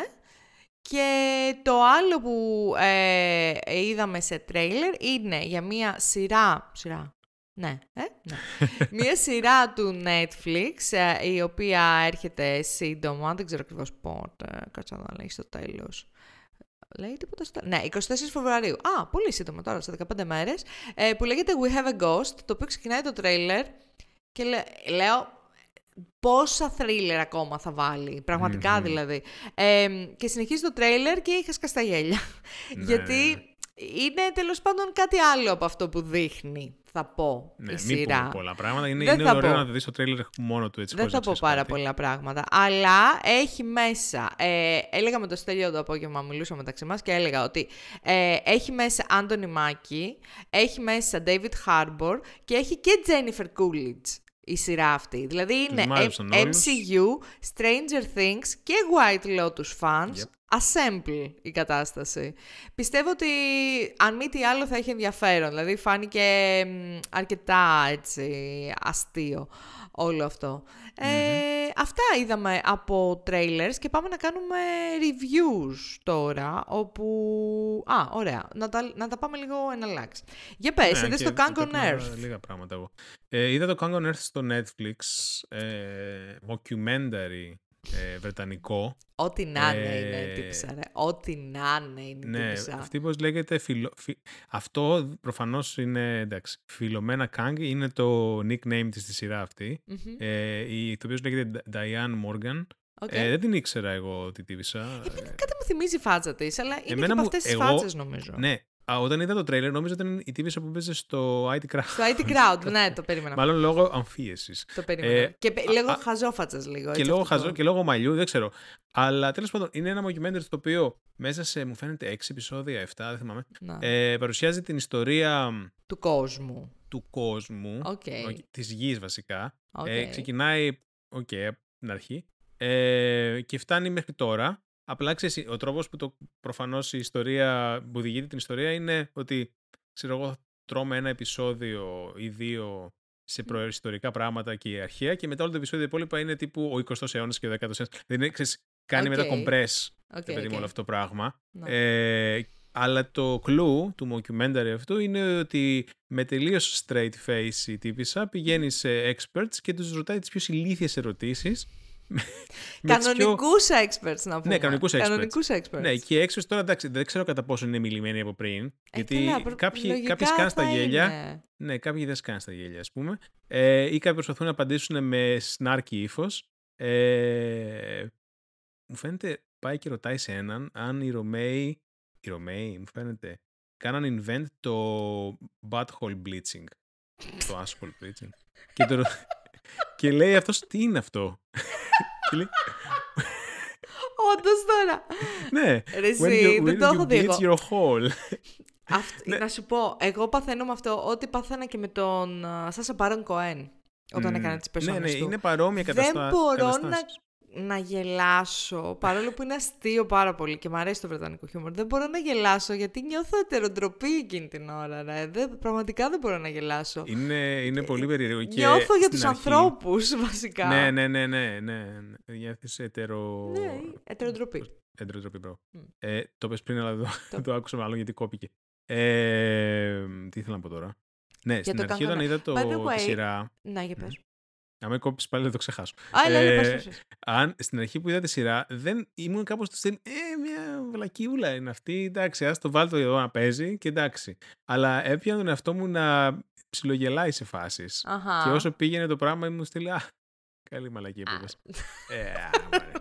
Σκασμένη. Το ξέρεις ότι αυτό έχει διάφορες σεζόν, δεν είναι μόνο αυτή. Αυτή είναι διαθέσιμη στο Netflix. Δεν το ξέρα. Έχει Kang on διάφορα πράγματα. Και επίσης αισθάνομαι, δεν ξέρω κατά πόσο ισχύει αυτό το πράγμα που θα πω τώρα, είναι δικιά μου θεωρία. Αλλά αισθάνομαι ότι ο λόγος ύπαρξης αυτή τη σειρά και ίσως και αυτή τη σειράς σειρών που λες, δηλαδή υπάρχουν και άλλα, είναι για να έρχεται και να δίνει ίσως με πιο εύπεπτο τρόπο την πληροφορία, την ιστορική τέλος πάντων, στη νέα γενιά ή σε άτομα τα οποία έχουν πιο μειωμένο attention span τέλος πάντων. Που έχουμε πλέον στις μέρες μας όλοι. Από πού όμως το έχεις βγάλει με την άποψη ότι αισθάνομαι ότι όταν κάνεις ένα τέτοιο τύπου κωμωδία ή mocking της ιστορίας, σου μένουν ίσως περισσότερες πληροφορίες από το να τις πάρεις πιο στεγνά. Καταλαβες. Δηλαδή, το ότι το ότι σου κάνει trigger ξέρω, να γελάς, σου μένει μετά σαν αστείο, αλλά αφομοιώνεις και την ιστορία που ακούς παράλληλα. Ιστορία, είναι documentaries for the TikTok crowd, ας πούμε. Ναι, αισθάνομαι, αυτή είναι η θεωρία μου, αλλά μπορεί να είναι τελείως off, αλλά αισθάνομαι ότι ήταν πιο εύπεπτο αυτό από το να έβλεπα, ξέρω εγώ, National Geographic ή Discovery Channel. Αυτό λέω. Για το ίδιο ακριβώς πράγμα, έτσι, δηλαδή να μάθω για την ιστορία της γης, από το να μου πει ο Attenborough. Είναι λίγο ντοκιμαντέρ ιδιόκραση η κατάσταση. Είναι super memeable, γιατί φαντάζομαι αυτό το συγκεκριμένο βασικά series αισθάνομαι ότι μάλλον είναι πολύ TikTok-y generation. Εμφανίζεται σε κάποια κλιπάκια του σίγουρα θα υπάρχουν στο TikTok. Κόβω το χέρι μου σε αυτό το πράγμα. Δεν ξέρω. Και στα παρόμοια Instagram Reels και δεν συμμαζεύεται. Τι χρησιμοποιεί πλέον η νέα γενιά. Πετάς διάφορα πράγματα απλά για να δείξεις ότι ξέρεις. Είμαι εγώ με την νεολαία είμαι εγώ τώρα. Δεν ξέρω τώρα πώς How do you do, fellow kids? How do you do, fellow kids? Λοιπόν, ωραία. Εγώ είδα το Encanto επιτέλους, που δεν το είχα δει. Αποφεύγω ακόμα έντεχνα να δω το Coco, γιατί ξέρω θα κλαίω. Εδώ έκλαιγα στο Encanto, ρε. Ναι. Εντάξει, κοίταξε, έχει να κάνει και με την συνεργασία και την ψυχολογία και ό,τι έχει παππούδες, γιαγιάδες, εγώ μόνο κλαίω για πάντα. Ναι, θα κλαις το Λοιπόν, Encanto ήταν πάρα πολύ ωραίο. Πάρα πολύ. Που είναι εκτελείστε στην Κολομβία. Μ' άρεσαν πάρα πολύ τα τραγούδια. Τα ξέρεις όλα, Είναι triggering, ναι. Τα ξέρεις όλα. Ξέρω τους στίχους απ' έξω. Το οποίο είναι λογικό γιατί είναι Λιν Μανουέλ Μιράντα τα τραγούδια, οπότε... Είναι κάτσι ο σκασμένος. Είναι full κάτσι. Το τραγούδι της Λουίζα, της αδερφής της Δυνατής, μιλάμε, το έχω ακούσει 45 εκατομμύρια φορές και το έχω βάλει μόνο στο YouTube για να μην μου χαλάσει το Spotify αλγόριθμο και αρχίσει και μου πετάει συνέχεια τέτοια. Under the pressure. Ρε, είναι τέλειο το τραγούδι. Καταρχάς εκεί πέρα σε αυτό το τραγούδι έκλαιγα. Γιατί I felt seen. Είναι το τέλειο τραγούδι για μεγαλύτερες κόρες. Αυτό. Έλα ρε. Είναι μόνο ψυχολογικά τραύματα η όλη ιστορία. Τέλος πάντων. Εγώ κόλλησα με το τραγούδι του Μπρούνο. Δηλαδή το ξέρω απ' έξω για να κατωτά. We don't talk about Bruno, no. Ναι. Ήταν πάρα πολύ ωραίο. Πέρασα πάρα πολύ καλά γενικά. Ήταν και αστείο, μου άρεσε πάρα πολύ το σχέδιο. Όλο αυτό το κομμάτι της κουλτούρας που είμαι σίγουρη ότι το ερευνήσαν αρκετά καλά. Δηλαδή ακόμα και τα ρούχα και τα patterns τα οποία χρησιμοποίησαν ήταν αρκετά μέσα στην κουλτούρα την Κολομβιανή. Μου άρεσε πάρα πολύ. Δεν ξέρω γιατί έχει τόσο χαμηλή βαθμολογία στο MDB. 7,2 δεν το έβαζα. Δεν με νοιάζει. Και εμένα δεν με νοιάζει. Ένα 8 σίγουρα το έβαζα. Πέρασα πάρα πολύ καλά και τα τραγούδια του το ακούω ακόμα και τώρα. Πάρα πολύ. Που δεν είμαι Disney adult καθόλου τέτοια φάση. Μ' άρεσε πάρα πολύ. Εξαιρετικό. Τι είδες εσύ μετά? Το Glass Onion είδα. Πώς φάνηκε? Είναι περίπου αυτό που είπες. Δεν ήταν λίγο βαρετό? Δεν ήταν λίγο βαρετό? Φυσικά ήταν τις ταινίες που ξεχνάς ότι τις έχεις δει. Αυτό. Και δεν σε νοιάζει κιόλας βασικά. Και δεν σε νοιάζει κιόλας. Είναι σαν να μην υπήρξε ποτέ αυτή. Δεν ξέρω. Δηλαδή, όταν την έβλεπα, εντάξει, κάποια πράγματα καταλαβαίνω. Ας πούμε, τον έκαναν το χαρακτήρα αυτό να μοιάζει λίγο. Ναι, εντάξει. Να μοιάζει λίγο με Elon Musk και να μοιάζει λίγο με Θέρανος στην Τύπισσα, Holmes κτλ. Ναι. Απλά δεν φάνηκε να ήταν, ας πούμε, a Knives Out story. Ότι πας εκεί πώς λέγεται, ο detective, μου φαινόταν λίγο ξένο σώμα. Δηλαδή, ήταν μια ιστορία και απλά ήταν και αυτός μέσα εκεί και μου φάνηκε αρκετά βαρετή όντως μετά από ένα σημείο και πολύ προβλέψη μετά από ένα σημείο και ναι, είχε γίνει λίγο περισσότερο hype από ό,τι έπρεπε για μένα τουλάχιστον. Οπότε... Ναι, ρε, όχι, δεν ήταν καθόλου τέτοιο. Και στα γύρω κακός υπόδες, παραγωγή Netflix, ρε παιδί μου τώρα. Οκ. Λοιπόν, ξέρεις τι κοιτάω τώρα? Έχει πάρα πολύ ενδιαφέρον λοιπόν αυτό. Προσπαθώ να καταλάβω γιατί. Είδα μια ταινία, μέσα σε όλη τη λογική μου ότι μαθαίνω ισπανικά τους τελευταίους μήνες, θέλω να βλέπω και ταινίες οι οποίες είναι στα ισπανικά. Ταινίες, σειρές κλπ. Δίκη Κριστίνα Μπαρσελόνα. Ναι. Λοιπόν, οπότε μία από τις ταινίες που μου πρότεινα να δω είναι μια ταινία που λέγεται, στα ισπανικά είναι La Isla Mínima, και ο αγγλικός τίτλος είναι Marshland. Marshland είναι ο βαλτότοπος, ξέρω εγώ, ωραία. Λοιπόν, παιδιά, είναι το True Detective, ακριβώς όμως το True Detective, στην Ανδαλουσία. Εννοείς ότι το True Detective πήρε από αυτή την... Εσύ, αυτό κοιτούσα τώρα τις ημερομηνίες για να καταλάβω αν η ισπανική version ήταν αντιγραφή του True Detective ή αν το True Detective ήταν αντιγραφή της ισπανικής ταινίας. Ή αν είναι αυτό το κλασικό φαινόμενο που δύο επιστήμονες στον κόσμο την ίδια στιγμή βρίσκουν το ίδιο πράγμα. Εσύ, ακριβώς το True Detective όμως. Δηλαδή, όλο αυτό το πράγμα που είναι δύο αστυνομικοί. Ο ένας είναι πιο seasoned, ο άλλος είναι, ξέρω εγώ, πιο νέος και πιο ιδεολόγος. Εκτιλήσεται σε ένα μέρος το οποίο είναι βαλτοτόπια, ξέρω εγώ, και σε μια περιοχή όπου είναι στην επαρχία και υπάρχουν διαφορετικές λογικές και, ξέρω εγώ, mentalities. Μόνο θα ακούγεται πολύ κοντά. Σκοτώνονται γυναίκες, ψάχνουν να βρουν τον δολοφόνο, μπλέκονται μέσα όλοι, ότι όλοι καλύπτουν όλους. Ρε εσύ, είναι ίδιο. Ότι βγήκε το 14, έτσι. Και βγήκαν και τα δύο το 14. Και κοιτούσα τώρα τις ημερομηνίες και βλέπω ότι το True Detective, το πρώτο επεισόδιο, μάλλον βγήκαν τα πρώτα επεισόδια το δεύτερο, την αρχή του 2014 και αυτή η ταινία βγήκε στην Ισπανία τον Σεπτέμβριο του 2014. Αλλά για να βγει το Σεπτέμβριο του 2014 θα είχαν γίνει τα γυρίσματα.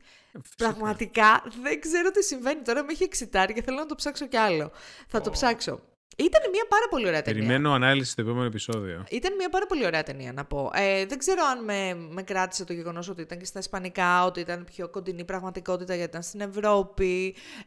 Αλλά μου άρεσε πάρα πολύ η πρώτη σεζόν του True Detective, να μην παρεξηγηθώ. Καλά, η πρώτη σεζόν είναι φοβερή. Αλλά μου άρεσε πάρα πολύ που είδα το ίδιο σκηνικό, απλά σε ευρωπαϊκό setting, παιδί μου. Και ήταν και ωραία ταινία, ξέρω εγώ, σε κρατούσε. Ήταν λίγο anticlimactic το τέλος, αλλά να σου πω κάτι, και στο True Detective την πρώτη σεζόν anticlimactic ήταν το τέλος. Που περιμέναμε όλοι να κάνουν, δηλαδή είχε κάνει φοβερή τέτοια το True Detective τότε. Είχε πέσει, είχε βαρέσει υπερορίες το hype machine τότε. Τέλος πάντων, παιδιά, το προτείνω πραγματικά. Αν σας άρεσε η πρώτη σεζόν True Detective, δείτε και το La Isla μήνυμα.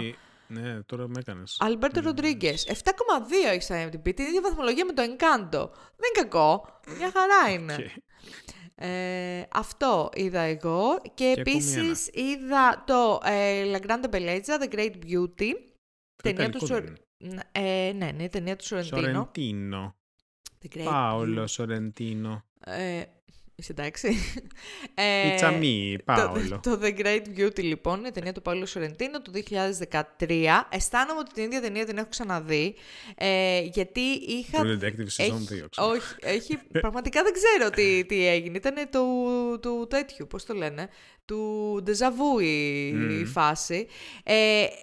Αισθάνομαι ότι την έχω ξαναδεί γιατί έχω δει και την ταινία Youth του ίδιου σκηνοθέτη, η οποία όμως δεν είναι στα ιταλικά, είναι στα αγγλικά. Το Youth βγήκε το 2015, το Great Beauty βγήκε το 2013. Αισθάνομαι, δεν το θυμάμαι ακριβώς το Youth, αλλά αισθάνομαι ότι βασίζονται στην ίδια ιδέα, στην ιδέα των γυρατιών, ας πούμε, το ότι μεγαλώνουμε, το τι γίνεται όταν αλλάζουμε. Περνούσε φάση ο Σορεντίνο τότε. Κατά πάσα πιθανότητα, ναι. Νομίζω ότι είναι σαν τον Woody Allen που προσπαθεί να κάνει την ίδια ταινία σε διαφορετικές version. Κάτι τέτοιο έπρεπε να έπαιξε εκεί. Πολύ ωραία ταινία, πολύ ωραία visuals, τρελή ταινία αρκετά, αλλά σε κάποια σημεία δεν βγάζω. Κάποια σημεία μπορεί να μην σου πολύ βγάλουν νόημα. Εν τέλει, σου βγάζουν. Δηλαδή καταλαβαίνεις, πώς να σου πω, δεν είναι από αυτές τις ταινίες που μετά πρέπει να διαβάσεις για να καταλάβεις τι είδες. Έχει ένα storytelling το οποίο είναι πολύ συγκεκριμένο και καταλαβαίνεις. Πάρα πολύ ωραία μουσική, πάρα πολύ όμορφη η Ρώμη, γιατί εκτελήσεται εξ ολοκλήρου νομίζω στη Ρώμη. Πάρα πολύ όμορφη η Ρώμη, που σε κάνει να σκέφτεσαι αρκετά για το κομμάτι, ξέρεις, τα γυρατιά και πώς αλλάζει ο άνθρωπος, πώς αλλάζουν οι σχέσεις κλπ. Ωραία, γλυκόπικρη ταινία. Αρκετά γλυκόπικρη ταινία. 7,7 έχει στο IMDb και εγώ της βάζω ένα 7,5. Νομίζω εκεί. Πάντως την άλλη θα τη δω σίγουρα γιατί με έκανε... Ναι, όχι, δες το. Να σου πω κάτι, δεν είναι και πολύ μεγάλη το Isla μήνυμα. Δες το και πες μου πραγματικά, γιατί αυτή τη στιγμή έχω κορώσει. Θέλω να δω, θέλω να καταλάβω. Μπαίνεις στο Reddit και γράφεις threads. Θέλω να καταλάβω τι ήρθε πρώτο. Λοιπόν, αυτά. Αυτά με πολλές αναποδιές σήμερα. Επεισόδιο. Αν δεν το ακούσατε live το επεισόδιο δεν καταλαβαίνετε τι λέμε, αλλά είχαμε λίγο... Τώρα εκεί πέρα θα κάνω... Καθυστερήσαμε να ξεκινήσουμε, είχαμε και κάποια τεχνικά προβλήματα. Τέλος πάντων, όλα καλά. Νομίζω ότι βγήκε ένα αρκετά μεγάλο επεισόδιο και αρκετά χορταστικό. Ευχαριστούμε όλους μας κράτησαν παρέα. Ευχαριστούμε όσους μας κράτησαν παρέα.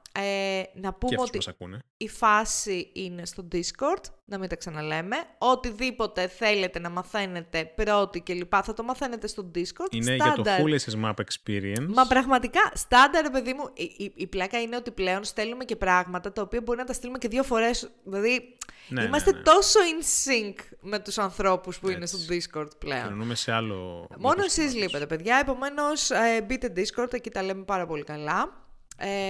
Αυτά, επεισόδιο 255. Τα λέμε στο επεισόδιο 256. Γεια σας.